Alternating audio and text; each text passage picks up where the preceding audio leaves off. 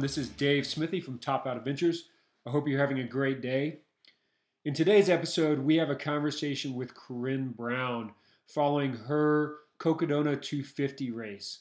This was originally a video recording, but we're glad to bring it to you now as an audio-only podcast. In this conversation, Corinne tells us about her experience at the Cocodona 250, the highs and the lows, and what she learned from the experience. Throughout this conversation, you're going to see Corinne's magnanimous spirit and positivity just comes shining through. We think that you'll really enjoy this conversation as much as we did. And also in the conversation, we have joining us Jessica Vandenbush. Some of you may know Jessica from the Eat Clean, Run Dirty podcast and Print Only magazine. Jessica is a good friend of mine and a good friend of Top Out Adventures, and we're really lucky to have her joining us in this conversation. And just one word of warning. As we go into the conversation, it opens up. We're talking about Jessica's working on helping her puppy whelp some babies. So just as a warning, that's why we're talking about pregnancy and puppies at the beginning of the conversation. Thanks for tuning in. Hope you enjoy.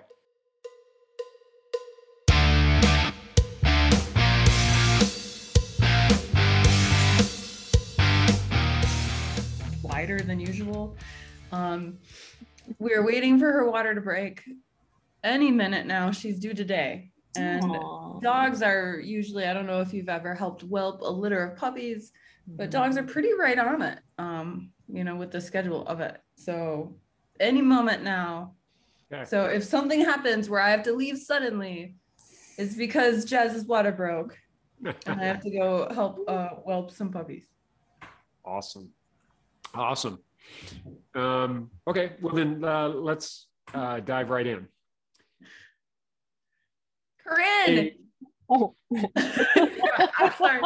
Dave Crowley, I'm so excited.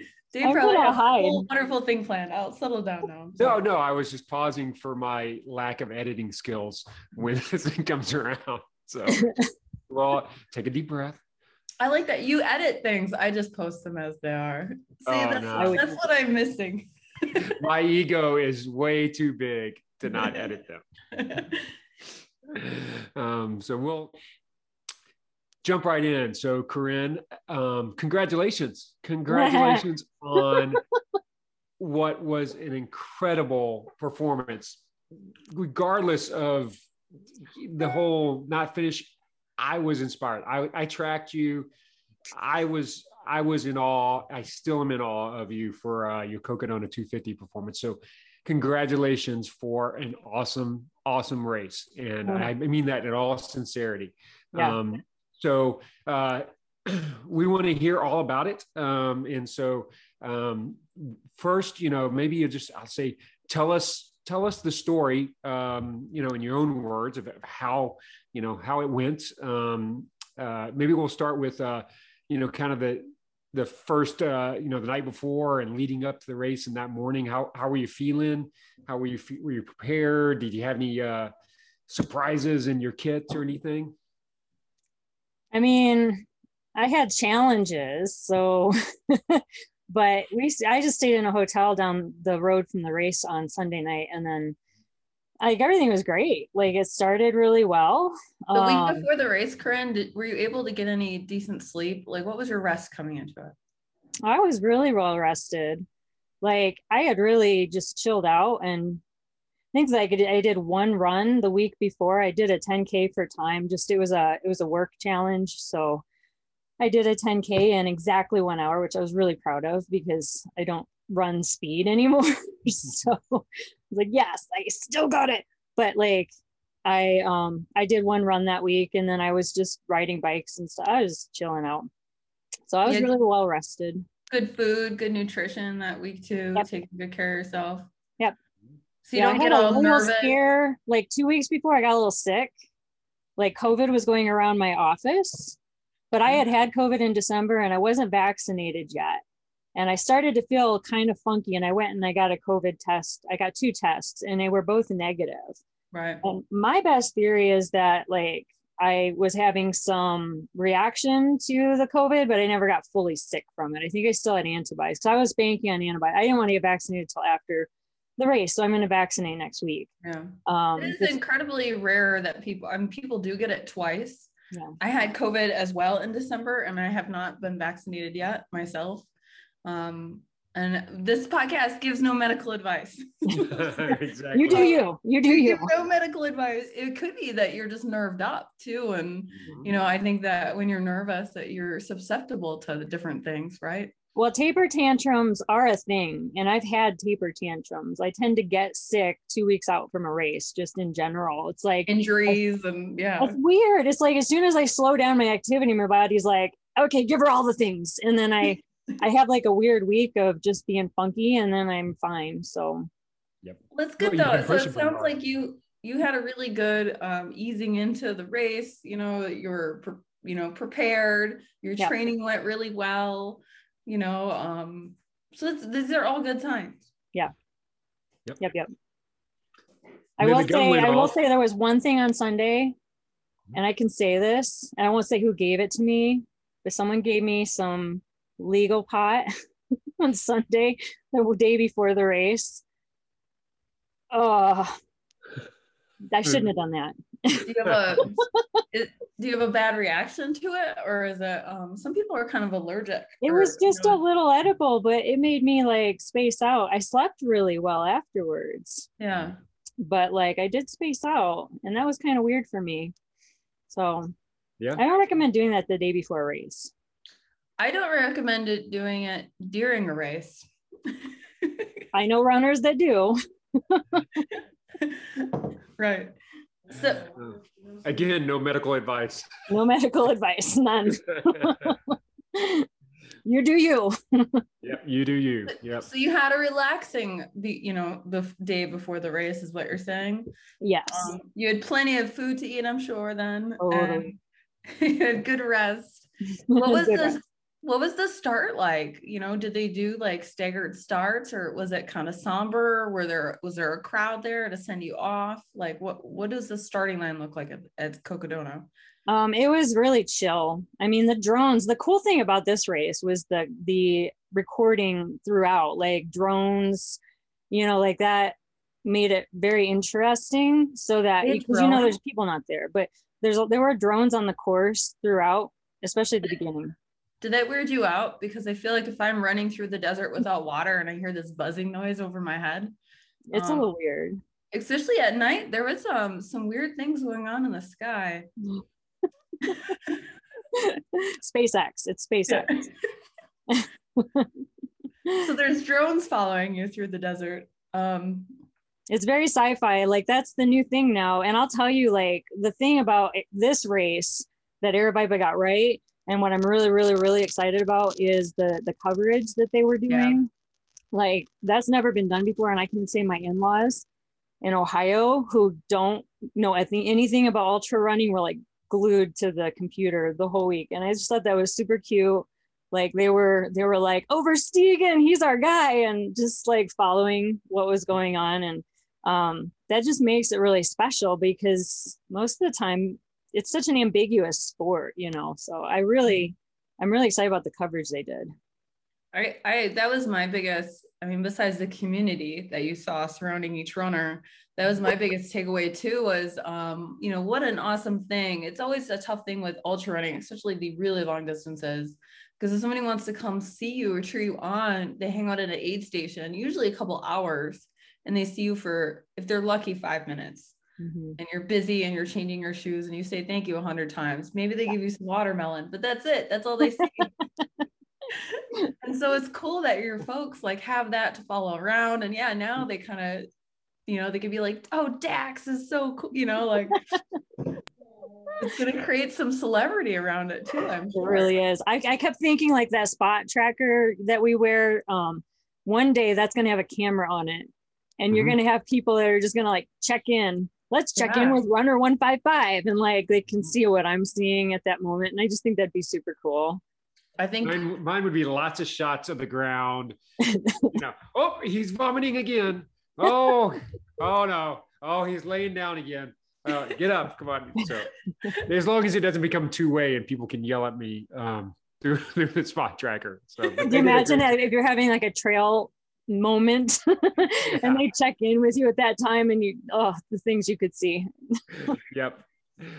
So but they did a great job, and we had the opportunity to speak with Steve yesterday, and he sends you a virtual hug, by the way.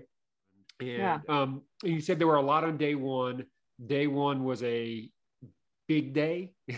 Is that an understatement? Was a what? A big day. Oh my gosh, it was an interesting day. I'll say like the first 11 miles started out like a normal ultra. We're just like trotting along because the first 11 miles is a normal single track. Most of it was on Black Canyon Trail, so it's like super chill. And we were just having fun. I had this dude behind me from San Diego, San Francisco, and he was just talking like a big game. And I don't know, it was just fun. You got to the first aid station and everybody's filling up their water and grabbing our sandwiches, and I just headed out after that. And boy, from 11 to 37 did that change. That tone just completely changed. It was almost like, I don't want to make it sound bad, but it was kind of like going through a war zone towards the end there, and you're losing people. They were succumbing to the environment. And I was very concerned about a few people on course. And I'll just to recap exactly what the situation was. We were supposed to carry at least 3 liters of water. Which is a lot. It's heavy. Yeah, that's a lot of water. And so from mile 11 to it's like 22 and a half miles or 20, and I can't remember, 20, 22. Without an aid station. And we knew there was no aid station. They said carry at least 3 liters of water. They did an equipment check to make sure we had it. I personally carried 3.5 liters of water with electrolytes.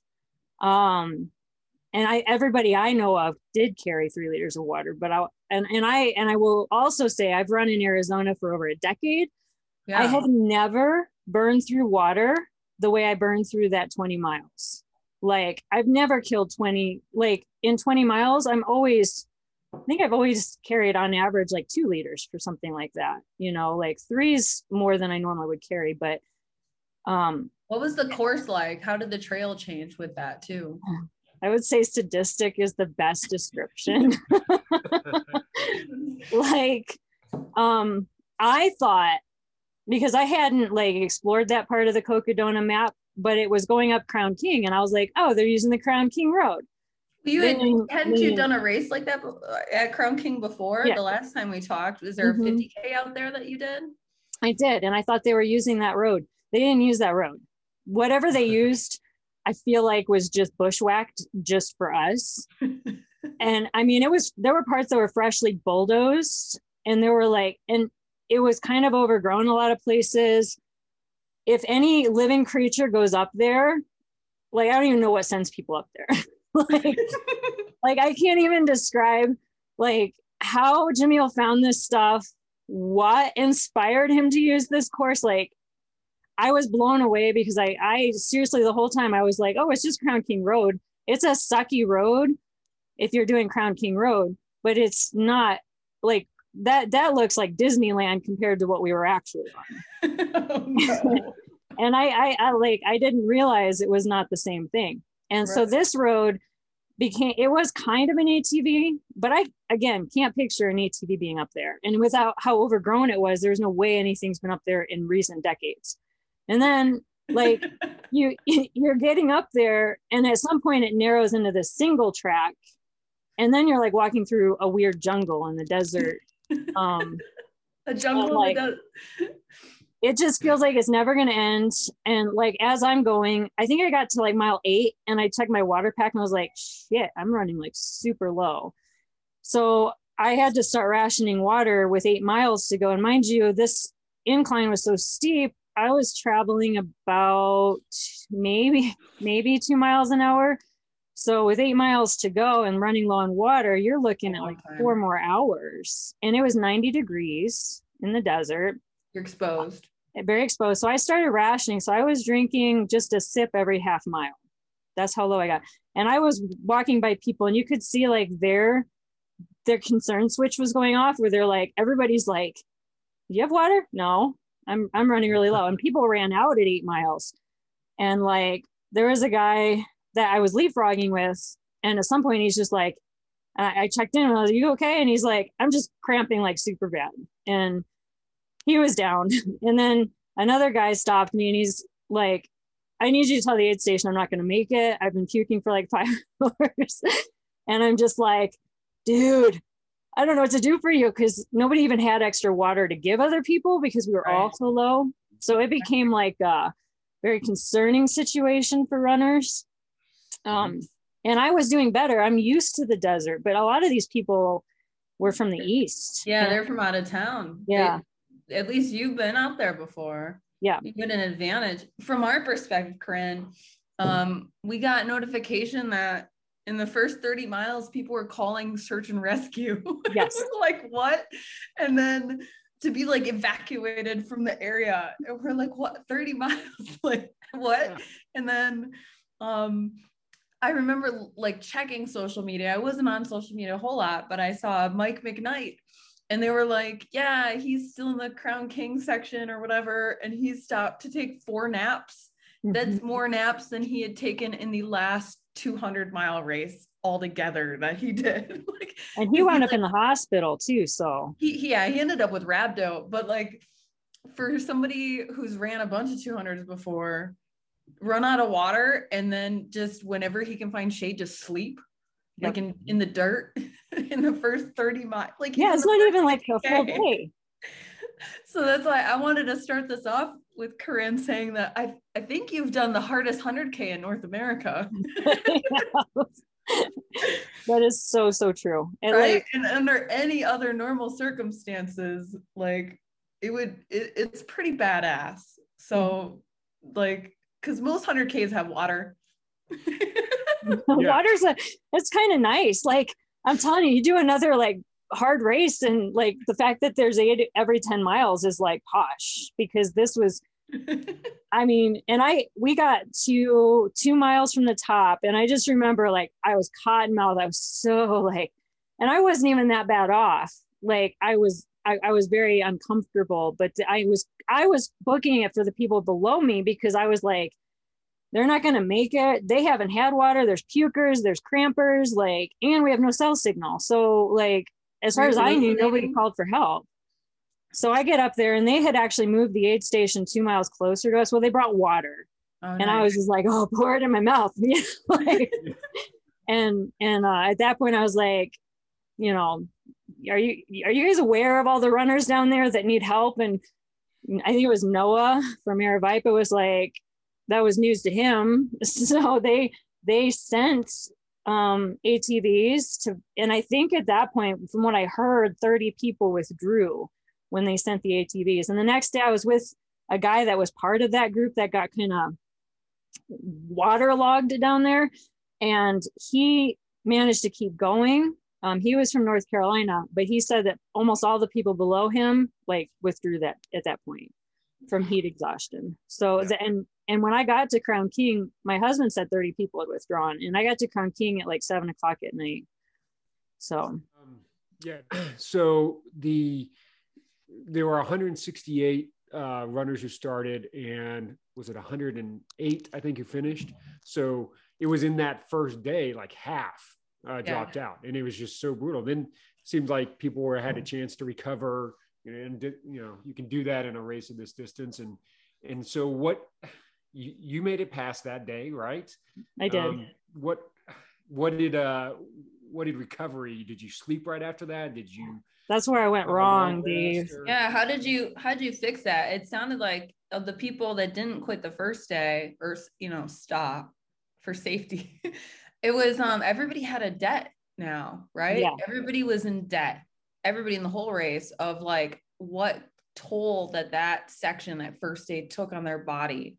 And it seemed like the ones who really could, push forward, it was about how they fixed that debt.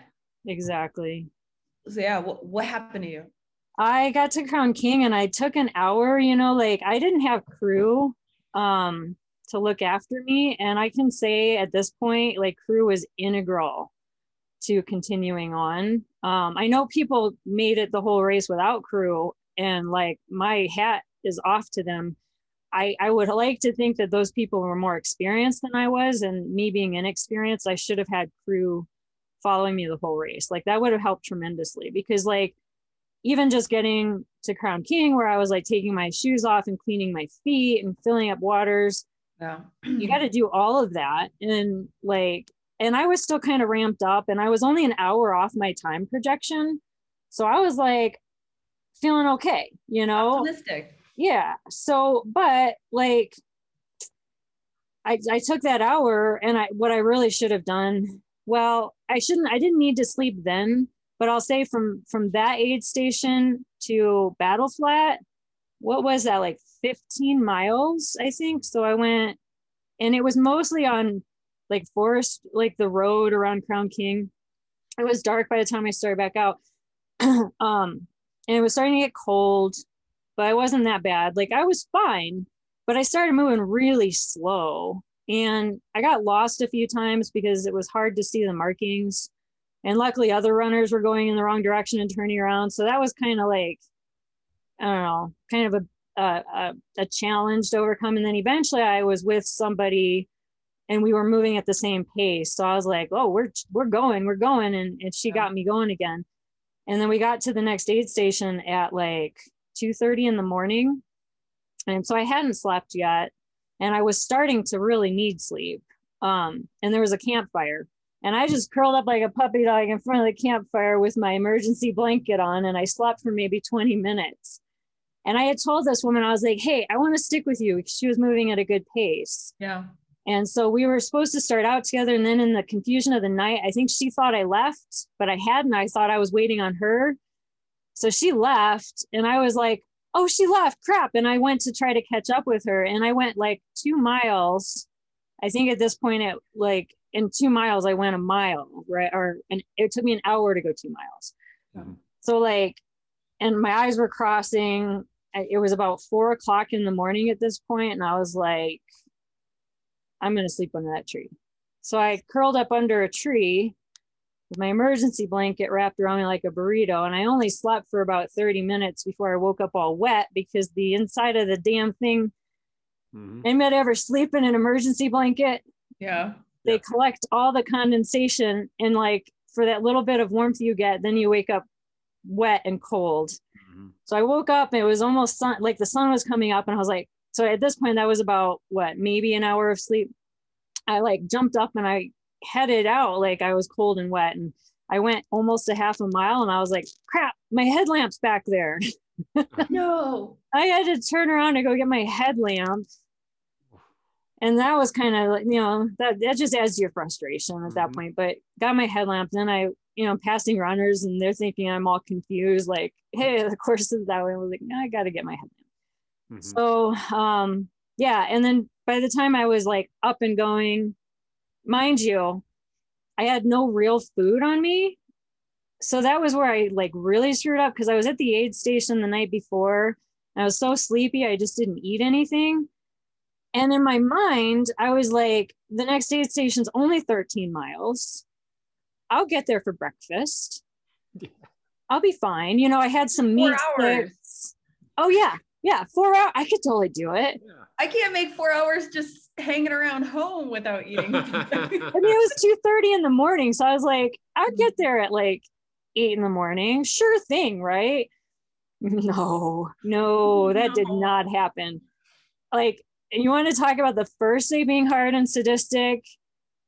That was like puppy dogs and clouds compared to the second day. And I don't know if it was harder because I was maybe dehydrated and also sleep deprived, or if it really was that much harder.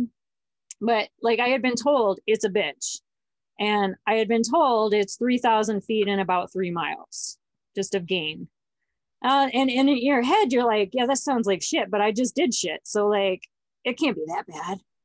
And then the reality was, once I started out there, I was like, oh, this is worse. It was so bad. It was so bad. And I had like my I had Spring Energy, you know, I had stuff to eat, but it wasn't like a big pot of oatmeal, you know, like I didn't have gels. Anything. You needed like an avocado or something like. I needed food so bad. Yeah. And I had my meat sticks. And again, I just didn't have anything of substance. And that's where I really screwed up. So I'm going on this course, and those hills, I can't even describe them to you. I've taken pictures, I've showed them, but they just don't look the way they did to me at that time, where you're just like, I don't know how I'm going to do this. And then the guy that I spent the day with, he caught up to me from North Carolina that was with the group of people that quit.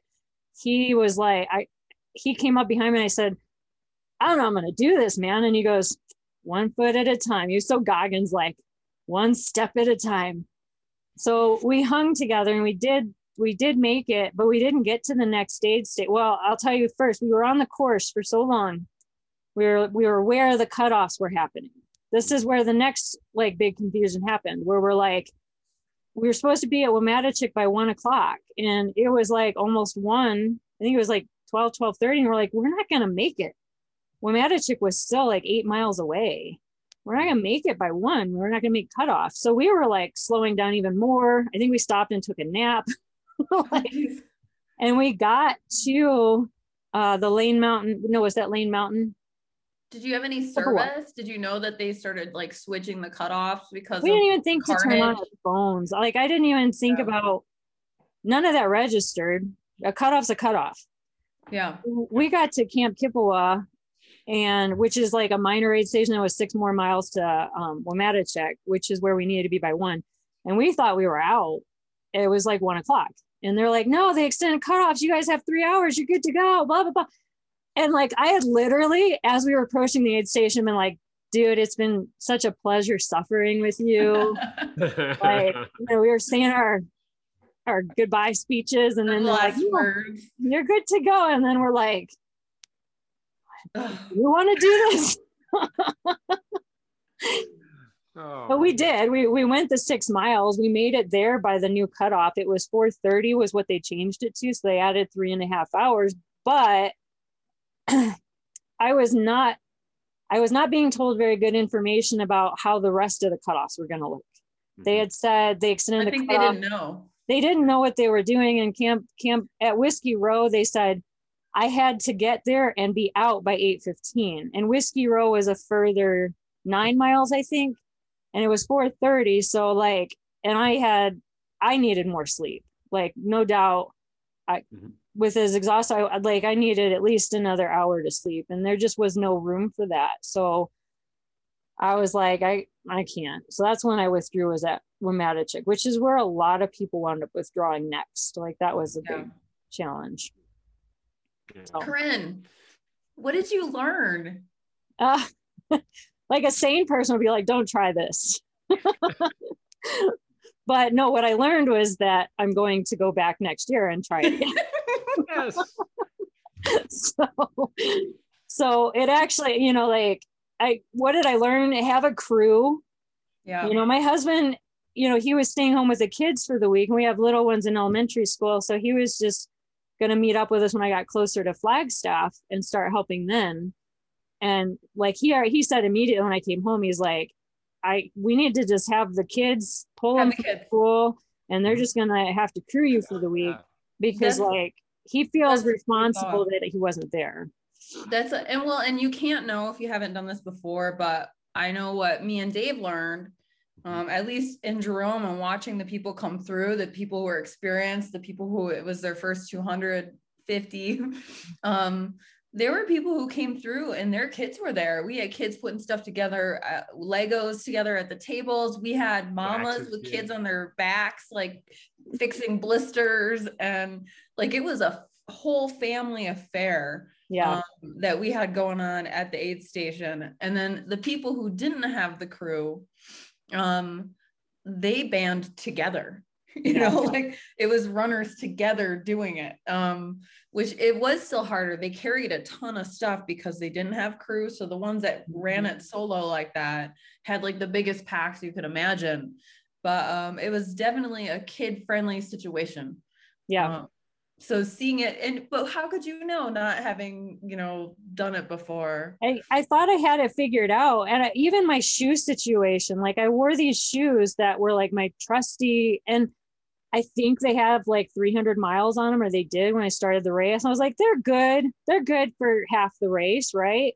And when I was on Crown King climbing up that, my feet were killing me. And I was like, I'm never going to take shoes out with more than 100 miles on them for a big race. Mm-hmm. And then my feet swelled up so bad. There's no way I would have had shoes that would have fit me for the latter part of the race. Because I've seen pictures of folks cutting the top part of their shoe just right off. I totally get that. I can see why that would happen. So like for the next one, I'm going to have, shoes ready with my crew that will be there, because that's the other problem with changing shoes. Like you don't know when you're going to need to change shoes. Mm-hmm. I needed them much sooner than I had planned for, because I had to change shoes.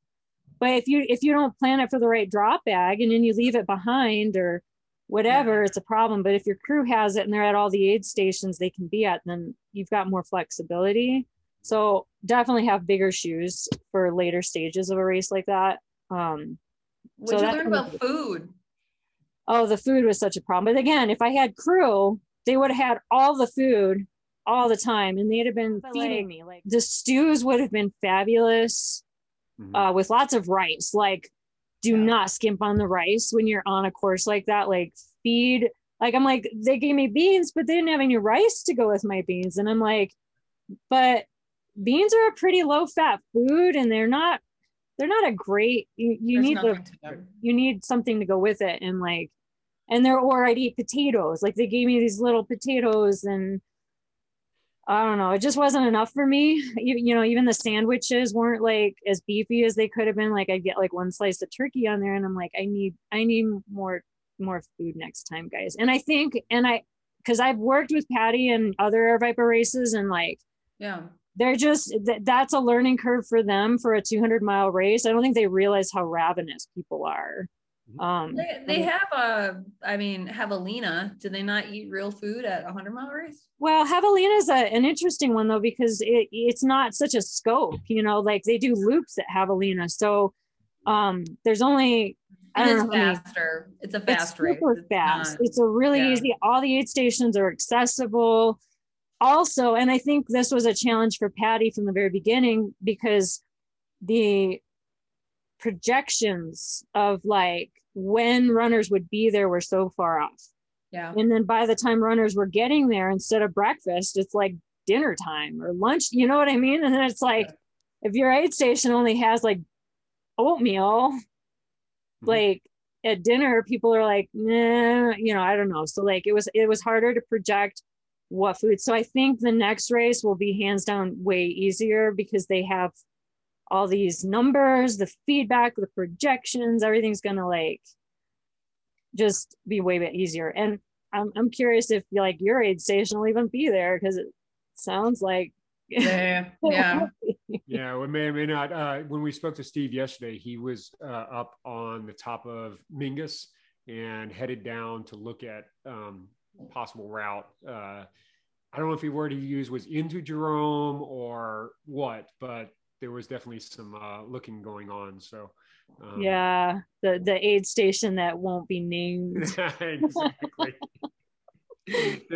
There are stories of people running around in pirate costumes in Jerome that are now legend, because we couldn't really identify ourselves, but we're wearing costumes. So yeah, that was it helps that the town is haunted, and they probably just exactly. I mean, you're part of the anti-tourism. I don't know. That was a weird drama.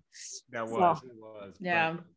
But we met a lot of wonderfully nice people, and it was, small minority who were, but there were tons of learning, and boy, Steve, and I know the whole crew were just ravenous to learn that stuff. And he really is taking it to heart. And the other thing that he mentioned, besides having more food, was a water station in the middle of day one. So that's something I think he feels like.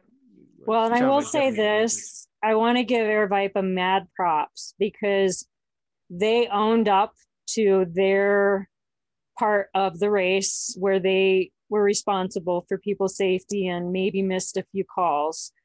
And like, they gave all the DNFers a really great opportunity to come back and repeat without investing as much money as we did the first time. And like, I think that was key. You know, there were varying degrees of unhappy from participants.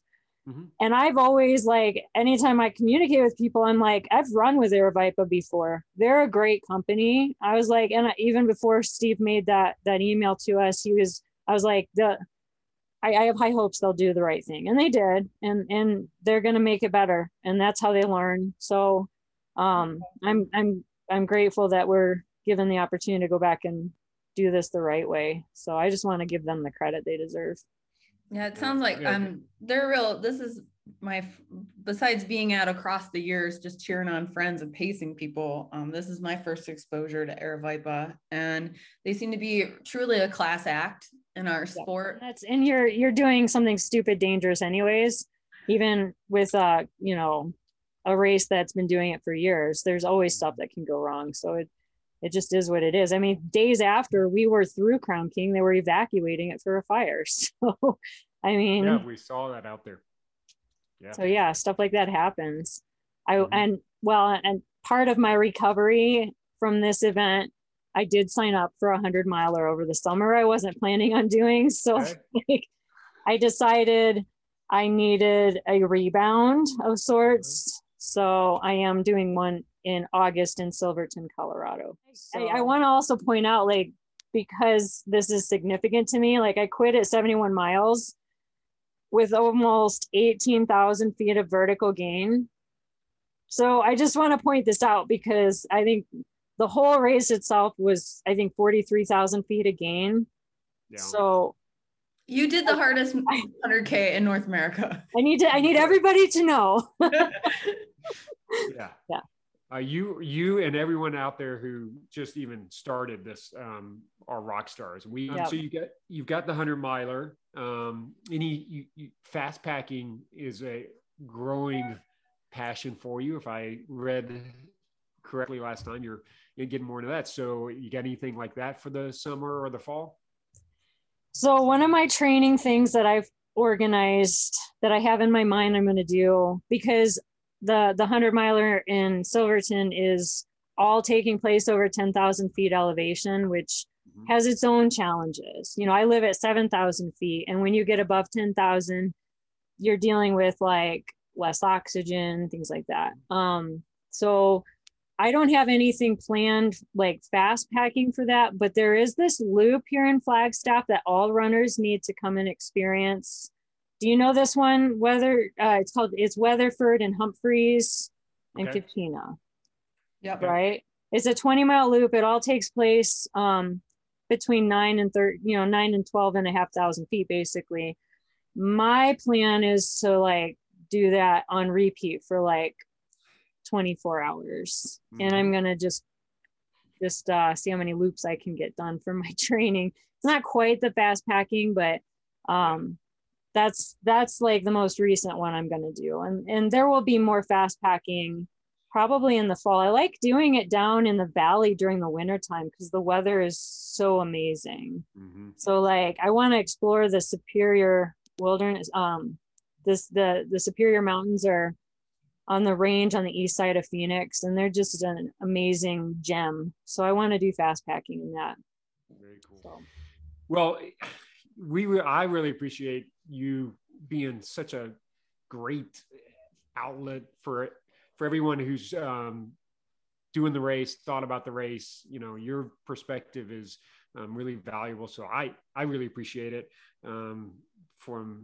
And then as a volunteer, I mean, you all inspiring. So, and I've already booked my calendar for May 2nd to 7th next year.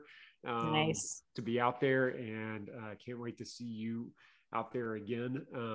Just taking another crack at it. You're a rock star in my book. Thanks. Thank you for sharing yourself with us, Corinne, and your experience.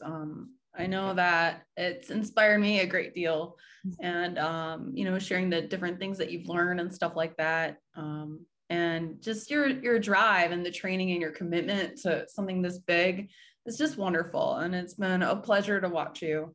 And I know that our listeners are gonna really gain a lot from it. So thank you for being so forthcoming with your experience and things like that. I appreciate it. And I just want to tell you, Jessica, on Sunday, I'm running with a donkey here in Flagstaff. So that's amazing. I have to get it. I have to do this. I have to get into this burro racing. It sounds so amazing. And then I heard, just in completely other news, here in Boise, there's a donkey and a guy who go around the foothills delivering coffee on the weekends to people on the trail. Wow. It's so cool. I want some of that coffee for sure. Yes. Yeah. So I've got to get with it. Yeah. We got to do a race. Corinne, I think you may be Jess's, idol, or because she said she's going to sign up for Cocodona 250 now. And she's going to do. This is like breaking news. I don't know if I'm breaking. I don't know if I'm telling her or breaking the news, but she's definitely eyeballing it. So wait, you're eyeballing it? Wait. Absolutely. I'm gonna like totally peer pressure you now that I have this information. This is how it happens. It takes one person to be like, it's only 50 miles a day for a week, and then you register. I'm good at sleeping in the dirt. This is what I do anyway. We can do it together. Yeah. There you go. So, having a buddy from the beginning, that's a good plan. Let's buddy up. All right. I agree. And I'll be there in a pirate costume with a cowbell cheering you on. So wonderful. I'm excited now. All right. Okay. Well, thank you very much, Corinne. We really appreciate it, and look forward to seeing what you're going to do next. Thanks, guys. I appreciate you. Yeah, absolutely. So, and we'll hook up and flag sometime. All right. Just give me a ringy ding. Are you going to Mexico?